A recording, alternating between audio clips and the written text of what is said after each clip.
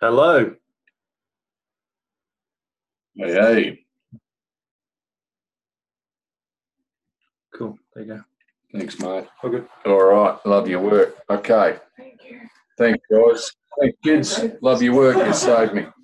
Thank you. Okay, so with the headphones in. All right. Sorry about all that, guys. I thought I had everything set up.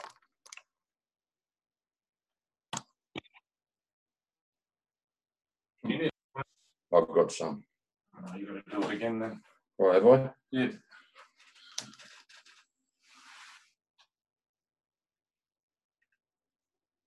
Oh no, it's done it automatically for you. Can you hear that? I do, yeah. I've got it here ready.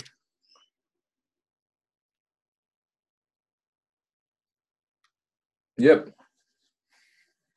Can do. Too easy, guys. I've got it on, mate. I've got it on an aeroplane. Oh, yeah, right.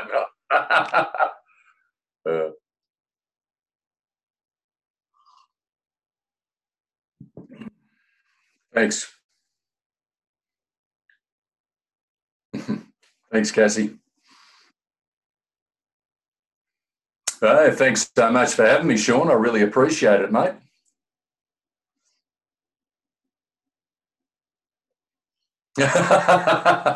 Yes, he's a very funny man. We're actually really good mates, Kevin and I. We go back a long way, but a very intelligent man too, and a huge country music fan.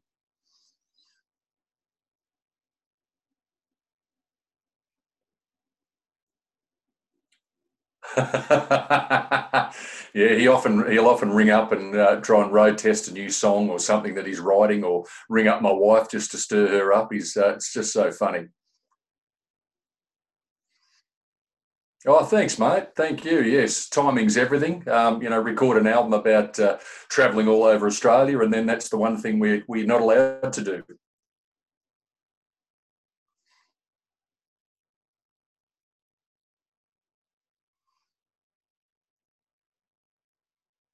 Yeah, that's right. It's I've had all sorts of different producers over the years, and I just sort of thought, why don't I have a crack at it myself? And it's another challenge and a whole lot more work than I actually expected. Instead of just walking in and singing my vocals and then coming back and listening to the mixes.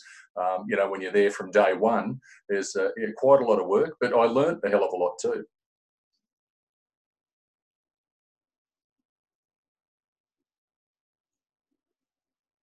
Yeah, that's one of the things that I've learned over the years, is no one can hear what you're thinking in your head, and so in order to make it very easy for the band, and it makes it a lot faster, is to have a really good demo so that you can play them and say, "This is what I want," and they get a very clear picture, and that way the recording process just goes so much quicker, and you're guaranteed as an artist to get exactly what you want out of each song.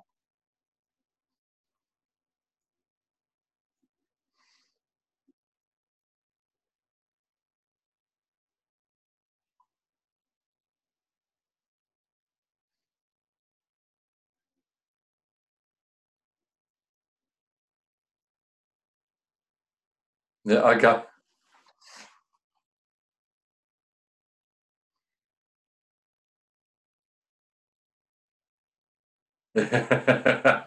Oh, thanks. Yeah, that's correct. I actually went up to Mackay to write a song with Graham Connors about my dad, who spent a lot of time in Mackay, and it was still till the day he died. He always said it was his favourite place, and so I went up there to write that particular song with Graham Connors, called Lindemann again, and we wrote that song, and then spur of the moment thing, Graham said, "Oh, what's the album about? What's it going to be called?" And I said, "Well, I want to call it Songs from Highway One, but I still haven't written the title track, Highway Number One," and sort of told him how I had this vision after watching a show on caravan and camping and the huge explosion in sales over the last few years of caravans, camper vans, and not only sort of retired people, but also young families that have decided to take their kids out of school and travel around Australia and homeschool their kids. So I just got the whole idea for this song. And when I explained that to Graham, we wrote that song together in what seemed like about half an hour. Yes. I don't know if I'm Mike or Mel, but yeah, something like that. And then, as I mentioned earlier, the plan was to release that album in June and then start the tour. That was halfway through this year, and of course by the end of March we were in total lockdown. And I had this album about travelling all over the country, and as I said, that's the one thing that no one was allowed to do. So it was kind of ironic. They say timing is everything, but anyway, we'll release the album next year.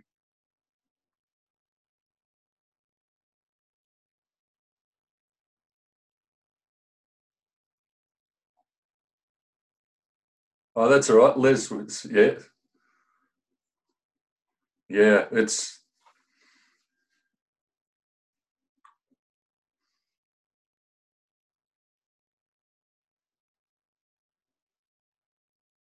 yeah, and even he did actually. Dad worked up there on a boat called the Elizabeth E, and he worked for a little while travelling around the islands and taking tourists out to all the islands and the Barrier Reef, and it was his favourite place in the world. And I've always wanted to write the song, and I think for me it's probably personally one of the most just special songs because it's all about Dad, and it was very sentimental when we wrote it. But I just thought, who better to write it with than Graham Connors? Not only does he live up there, he's like the unofficial mayor of Mackay, and he knows the boat, and he knows the original skippers of the boat, Johnny and Bobby. And so he arranged for us to actually go out on the Elizabeth E and spend time with Johnny and Bobby. And they bought all these old photo albums and all these shots of Dad in his heyday and when they were working on the boats. And so it was really special, mate. No, I hadn't, and it was just beautiful to do that. But it was a tough song to write because I was very emotional. But I'm so glad with the way it came out, and even Graham himself says he said to me a few times that's one of his favourite songs that he's ever written. Mm, yes, yeah. Oh no, but he's a very talented man. He's wonderful to work with him.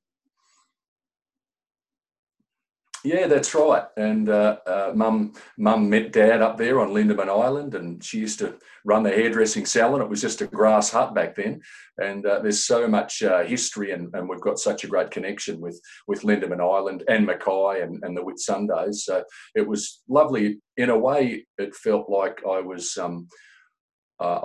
writing down their history. It was sort of a bit of a memoir, and it's something that I'll treasure, and I know Mum loves it, and I'm sure Dad would love it too.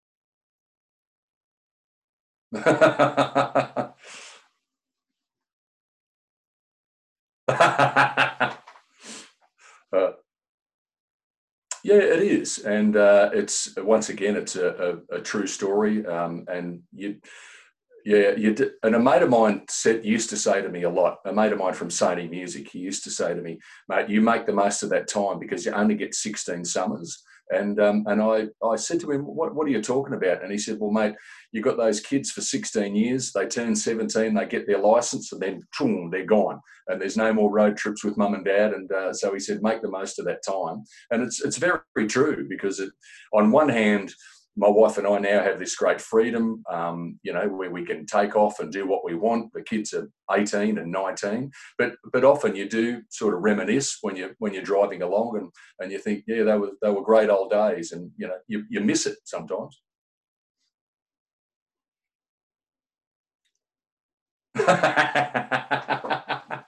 It won't be long, and I'm in nappies.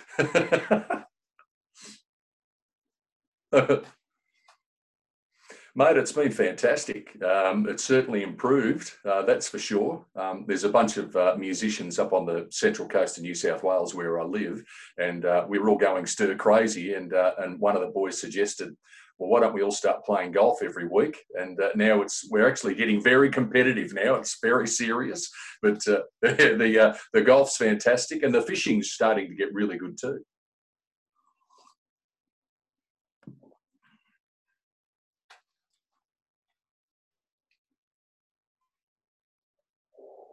Yeah, that happened by accident.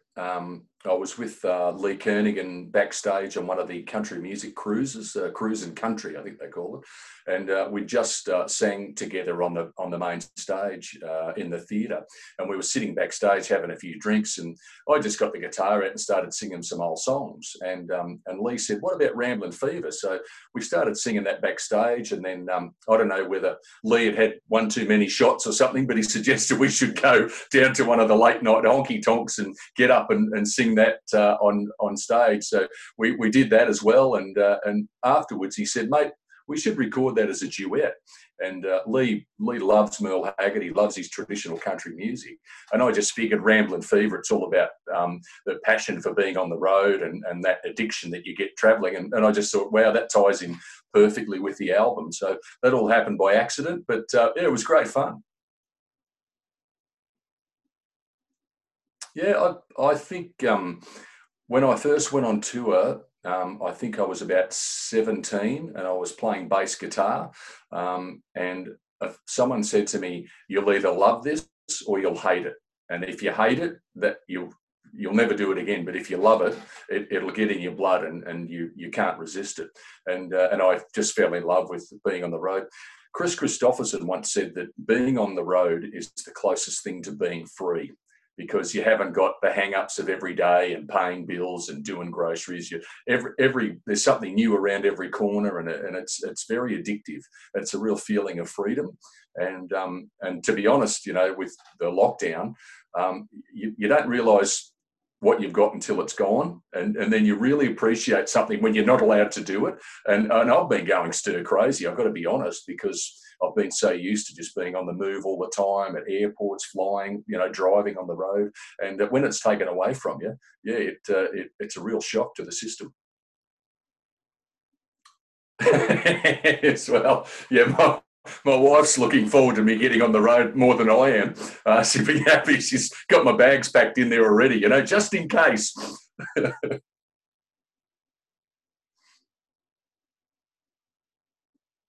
Yeah, there's a stack of shows, and we're always adding more, and that's going to be lovely. I'm never ever going to take it for granted. Once we can get back on tour, and it's going to be so much fun to get out and play again and travel to a different town every night and catch up with a lot of the people that come to the same shows every time we come to their hometown. We've got very loyal followers, and so it'll be really nice to see all the old gang again and spend a bit of time with my road family, with the band, and give my family at home a break.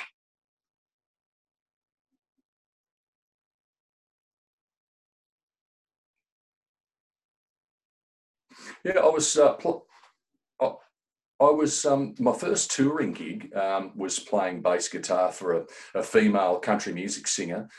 Karina Cordwell was her name, and she was doing like a double act with a piano player, and they were desperate for a bass player because their bass player had pulled out at the last minute. And I got a phone call, and Karina said, "Listen, I heard through the grapevine that you can sight read chart music." And I used to whinge and whine all the years. My old music teacher used to make me read music charts, and learn how to read music properly. And it was because of that I landed this gig, and that's how I got to go out on tour. And because a lot of the country music bass players back then sort of couldn't read charts. And so, yeah, that was the first gig. We were doing a country thing, playing a lot of covers and traveling all over Australia. And as I said, I just fell in love with it.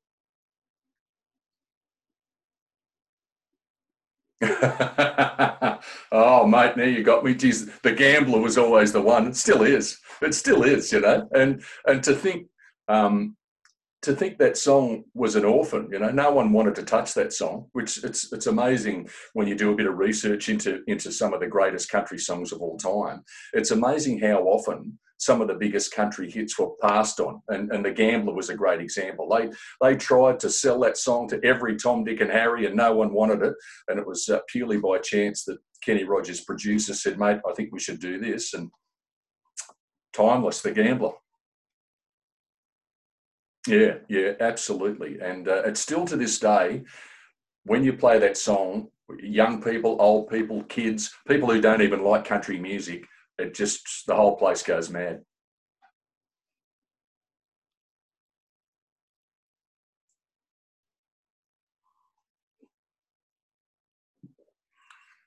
Yeah, very true. And it's quite ironic to think that a lot of times it was just a pure fluke. It was pure luck that these songs ended up getting recorded and then going on to become some of our favourite country songs ever.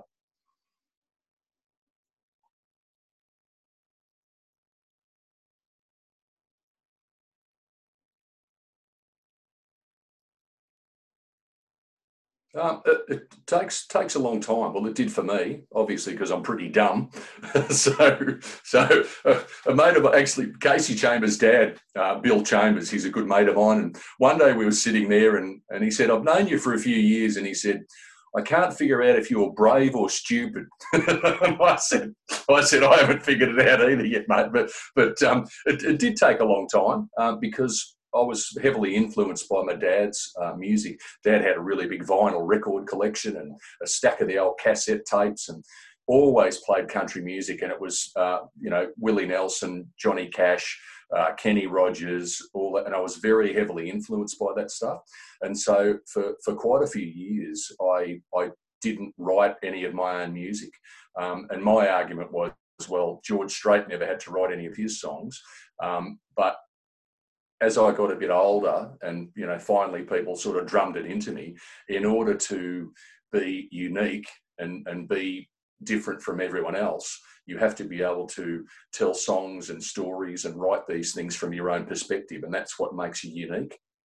And I think it was John Williamson, actually, one day, I was down at his place, and John Williamson said to me, never be frightened to write about something that you think only affects you, or something that's only happened to you. Because he said, we all in life, we all go through similar things, whether they're ups and downs, weddings, funerals. And he said, when you write a really personal song from deep within, that's about something that's happened to you or affected you, he said, other people will listen to that. And he said, they'll be able to relate to it and connect with it. And I know myself, I've listened to a song and gone, wow, that could have been written about me. And it's funny how we do that.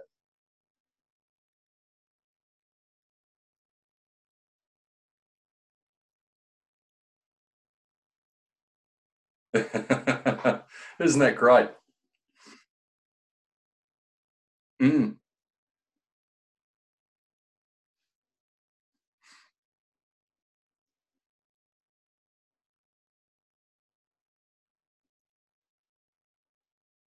Yeah, I think so. Yeah, I really do believe so. And I remember as a kid listening to Tom T. Hall.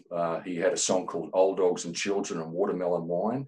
And I used to listen to that over and over and over. And it was just such a beautiful story. And the way that Tom T. Hall almost put you in the room, it was like you were sitting there watching this thing unfold, and such a beautiful song.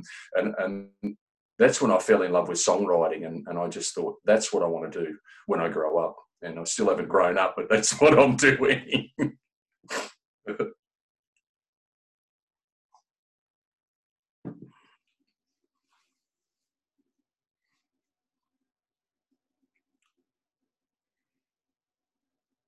Oh, yeah.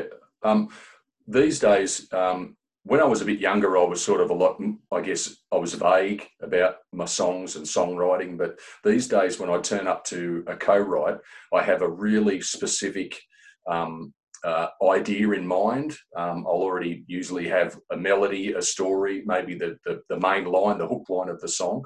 And it's a bit like we mentioned earlier, when I go and record with the musicians, they can't hear what you're thinking.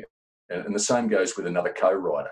And you can spend days and days just going around and around and around. But if you go in there, you're specific, a great example is that song, Bandit on the Run. I rang Colin Buchanan and I said, mate, I need a song, the last song for the album. And I said, I want it to be about an older couple, and the kids have grown up and left. And I said, I don't want a soppy sort of a love story, but I want this song about this couple that are footloose and fancy free. They've sold up everything and they're just on the road, sort of sharing this wonderful story together. And I said, you know, it's like they're bandits on the run. And I told him I had the idea for, you know, they chase the setting sun like bandits on the run. And I said to him, I'd really like it to be a bit like a Glenn Campbell, Gentle on My Mind sort of thing, with that rolling banjo feel, you know, and think. Well, Colin Buchanan sent me a message half an hour later and said, here's your song. Incredible. Just incredible. And truly, it was literally half an hour. And I got back to him and said, mate, you've captured that perfectly. So that's how talented he is. But it just makes it so much easier for other co-writers when you know exactly what you want.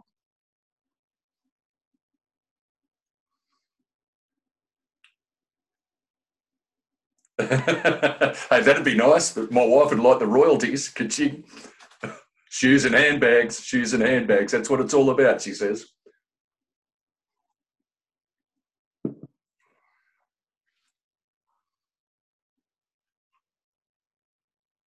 Yeah. Yeah.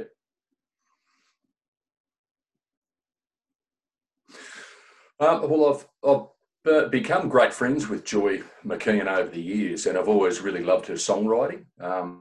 And I just thought that song would really tie in well with the whole theme about being on the road, especially for all the truckies out there. And it's a bit of an iconic song, and you know, also features you know, Goulburn Hill, which is very famous. And so I thought that it fit the album perfectly. And then I spoke to Joy about it, and she said, yeah, she'd love me to record it.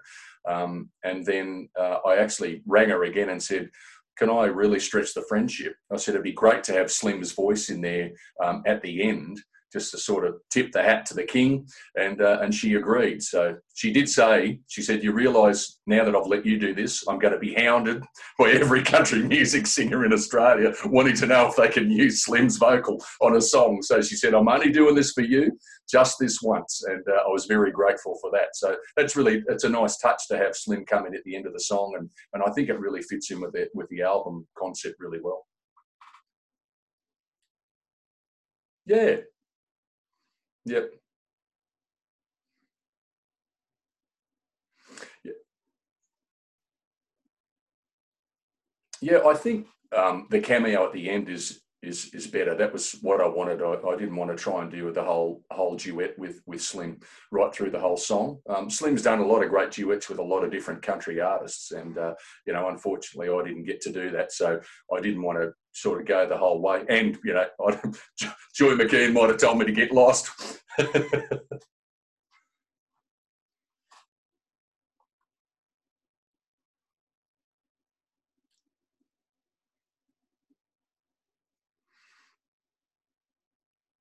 Oh, okay.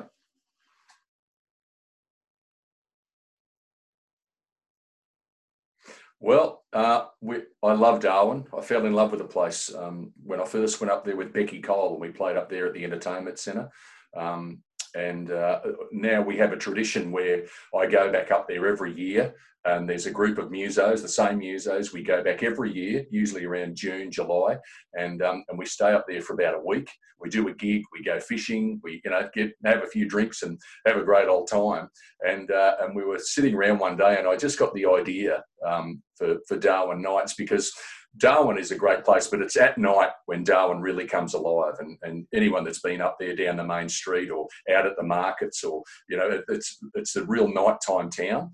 And I wrote that with a mate of mine who lives up there, and because I really wanted to get the local flavour, and I wanted to make sure that we had a bit of local knowledge when we were writing the song. Because the last thing I wanted was for people up in Darwin to say, this bloke doesn't know what he's talking about. Sounds like he's never been to Darwin. So I think having that local knowledge just makes the song a bit more genuine. Yeah, that's right. And you know, things like NT time, I didn't realise that the locals say that NT stands for not today, not tomorrow. You know, I didn't know that. But stuff like that sort of helps make it more authentic. Mm. That's the attitude up there, though. As you know, the attitude in Darwin, it's very laid back. You know, no one's in a hurry, and everyone's pretty relaxed.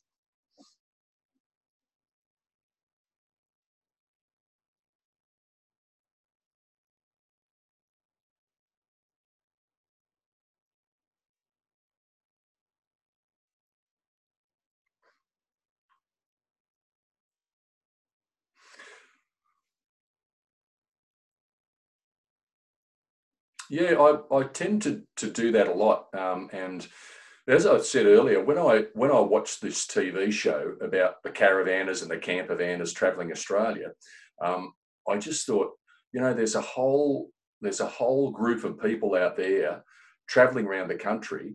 Wouldn't it be great to try and write a bunch of songs to not only cater for those people when they're on the road, play the album while they're out there, but I thought it also might be a great concept for people who have done that in the past. And I thought, and the other thing, we might encourage even more people to bite the bullet, and hit the road and see Australia. And so, I've featured different places around Australia that I love, that I've been to, and just trying to convey that general idea of how great it is travelling around Australia. It's just amazing, and the freedom and yeah. So I've been lucky enough to do it for 25 years, and so who knows, we might be able to encourage a whole stack of other people to do it. But that's the way it sort of works for me. The concept comes first, and then I decide to write a bunch of songs to fit in with that concept.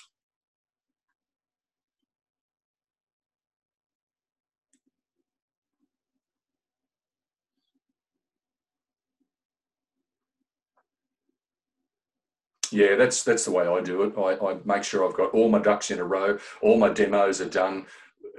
So when we go in, we record the album in 3 weeks, and it's done and dusted.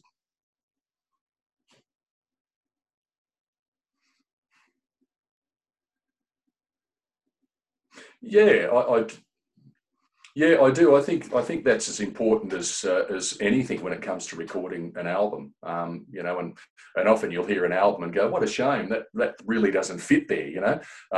When you listen to the tracks. But I do put a lot of time into that, and I think that makes a huge difference when people listen to the whole album. Yeah.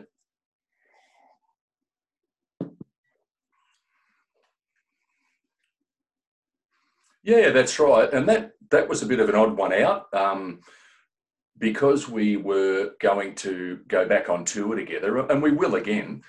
We started out as the young stars of country, which was now Becky Cole calls us the old farts of country, and we had this big reunion tour, and we had a whole bunch of dates planned for again this year, which will be, I guess, tied back to 2021 now. But and so when Becky wrote that song and said, "How great would it be for us to have a song together that we could, get out on radio, and it'd be a great way to advertise the tour, and so to speak." And so, yeah, that was a bit of a last minute thing, but so nice to sing again and record with those guys. I love them.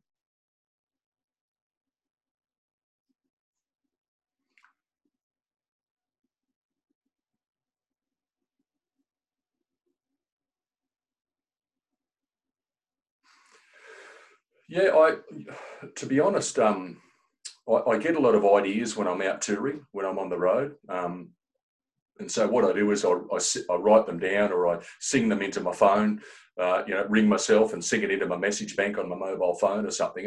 And then when I finish a tour, I find I have all these ideas on scraps of paper or recorded on my phone. It might be one line or a song about a place or whatever. And then I sit down and go through all those ideas. And most of the time, I think God, what was I drinking when I thought that was a good idea for a song and throw them away? They make the scrap heap. But every now and then you'll come across one and think, yeah, that's not a bad idea. That could turn into a song. And that's the way it works for me. I get the ideas while I'm on tour. I don't ever write the songs while I'm on tour.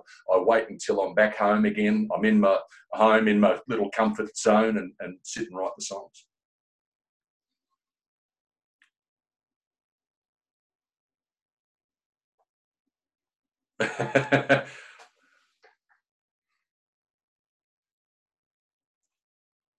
Yeah, that's me. Graham Connors, he amazes me. He says, I am a songwriter. That is my job. And he gets up every single morning, makes himself a cup of coffee, and sits down and writes a song. And I don't know how he does that, but I could not possibly do that. It's sort of when the idea hits, then I quickly scribble it down. It's a bit spontaneous for me.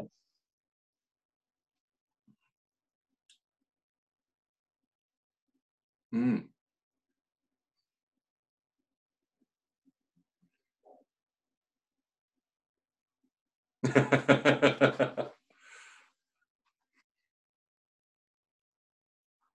Yeah, there's an amazing book. It's called Big Magic, and it's by a lady called Elizabeth Gilbert, and she wrote a book called Eat, Pray, Love, which was turned into this amazing movie. But it's an incredible book, and she talks about her opinion on how ideas come about, and she says that many years ago, people who came up with a really good idea, other people said to them, you were visited by a genius, like a genie gave you that idea. And then in the French Renaissance, that changed, and someone that had a good idea, they weren't visited by a genie or a genius. People said, you are a genius. And she said, human beings can't handle that sort of pressure. And she said, that's why, artists turn to drugs and booze and cut off their ears, and crazy stuff, because the pressure that's put on someone when you say you are a genius, all of a sudden to keep coming up with these ideas. And if you don't, you feel like you're a failure. And her whole book is all about ideas are just floating around in the wind, and every now and then one will strike you if you're lucky. And she said, all you got to do is keep the old antenna up and be alert. And it's a really, really incredible concept. And I think she might be onto something, I think that's it could be the way it all works.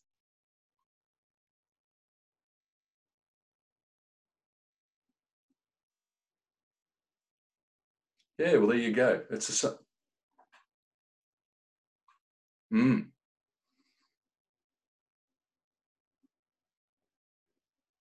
okay. Yeah.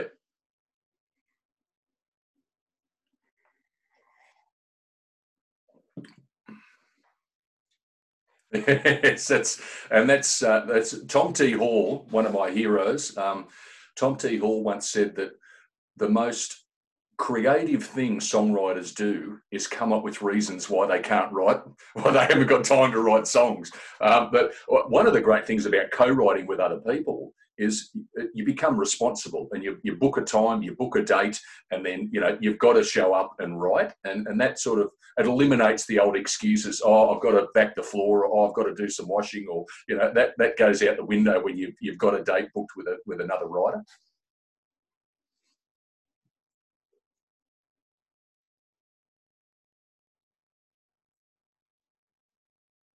Yeah. Very, very true. And I must admit, I've never ever come away from a co-write and not learnt something new. And when you work with other people, like really talented songwriters, you just learn so much from them. And I always really enjoy the process.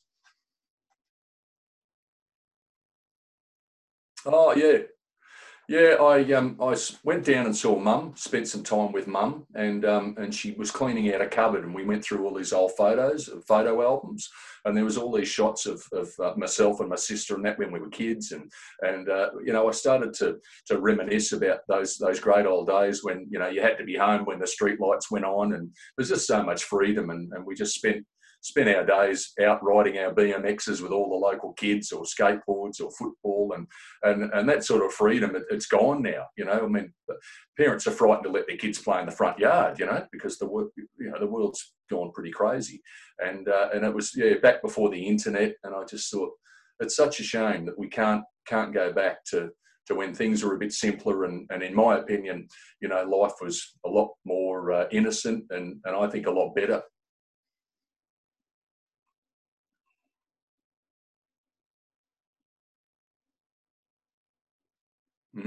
Yeah. Yes. Yeah. It is, and even, you know, when you break a leg, or, you know, break your wrist, or, you know, fall over and take all the skin off your knees or whatever, and mum would say, "Oh, you'll be right, you know, off you go, you'll be fine," you know. So it's a whole different world now, and I think we've lost something. You know, even though we've gained so much with technology, we've actually lost a lot more than we've gained, if you know what I mean.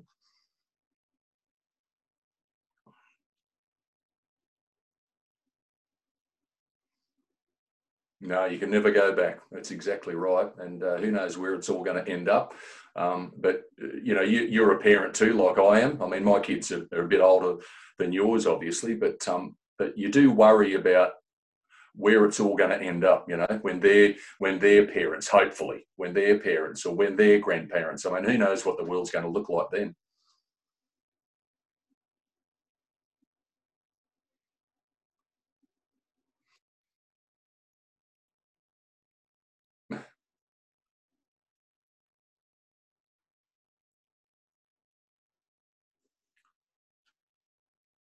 Oh, mate, that really means a lot. Thank you very much. And um, sometimes, as an artist, you doubt yourself and think, "Gee, I hope people are going to like this. Have I come up with something half decent?" But that's really lovely of you to say that. And now the fun starts. I just can't wait to release the album and then actually get out on the road and play live again. Thanks, mate. Really appreciate the chat. No, no worries. Thank you. And you've obviously done your research, but yeah, thanks for doing that, mate. Good luck with those kids. How old are they? Oh, yeah, yeah, yeah. You've got all the fun to go yet.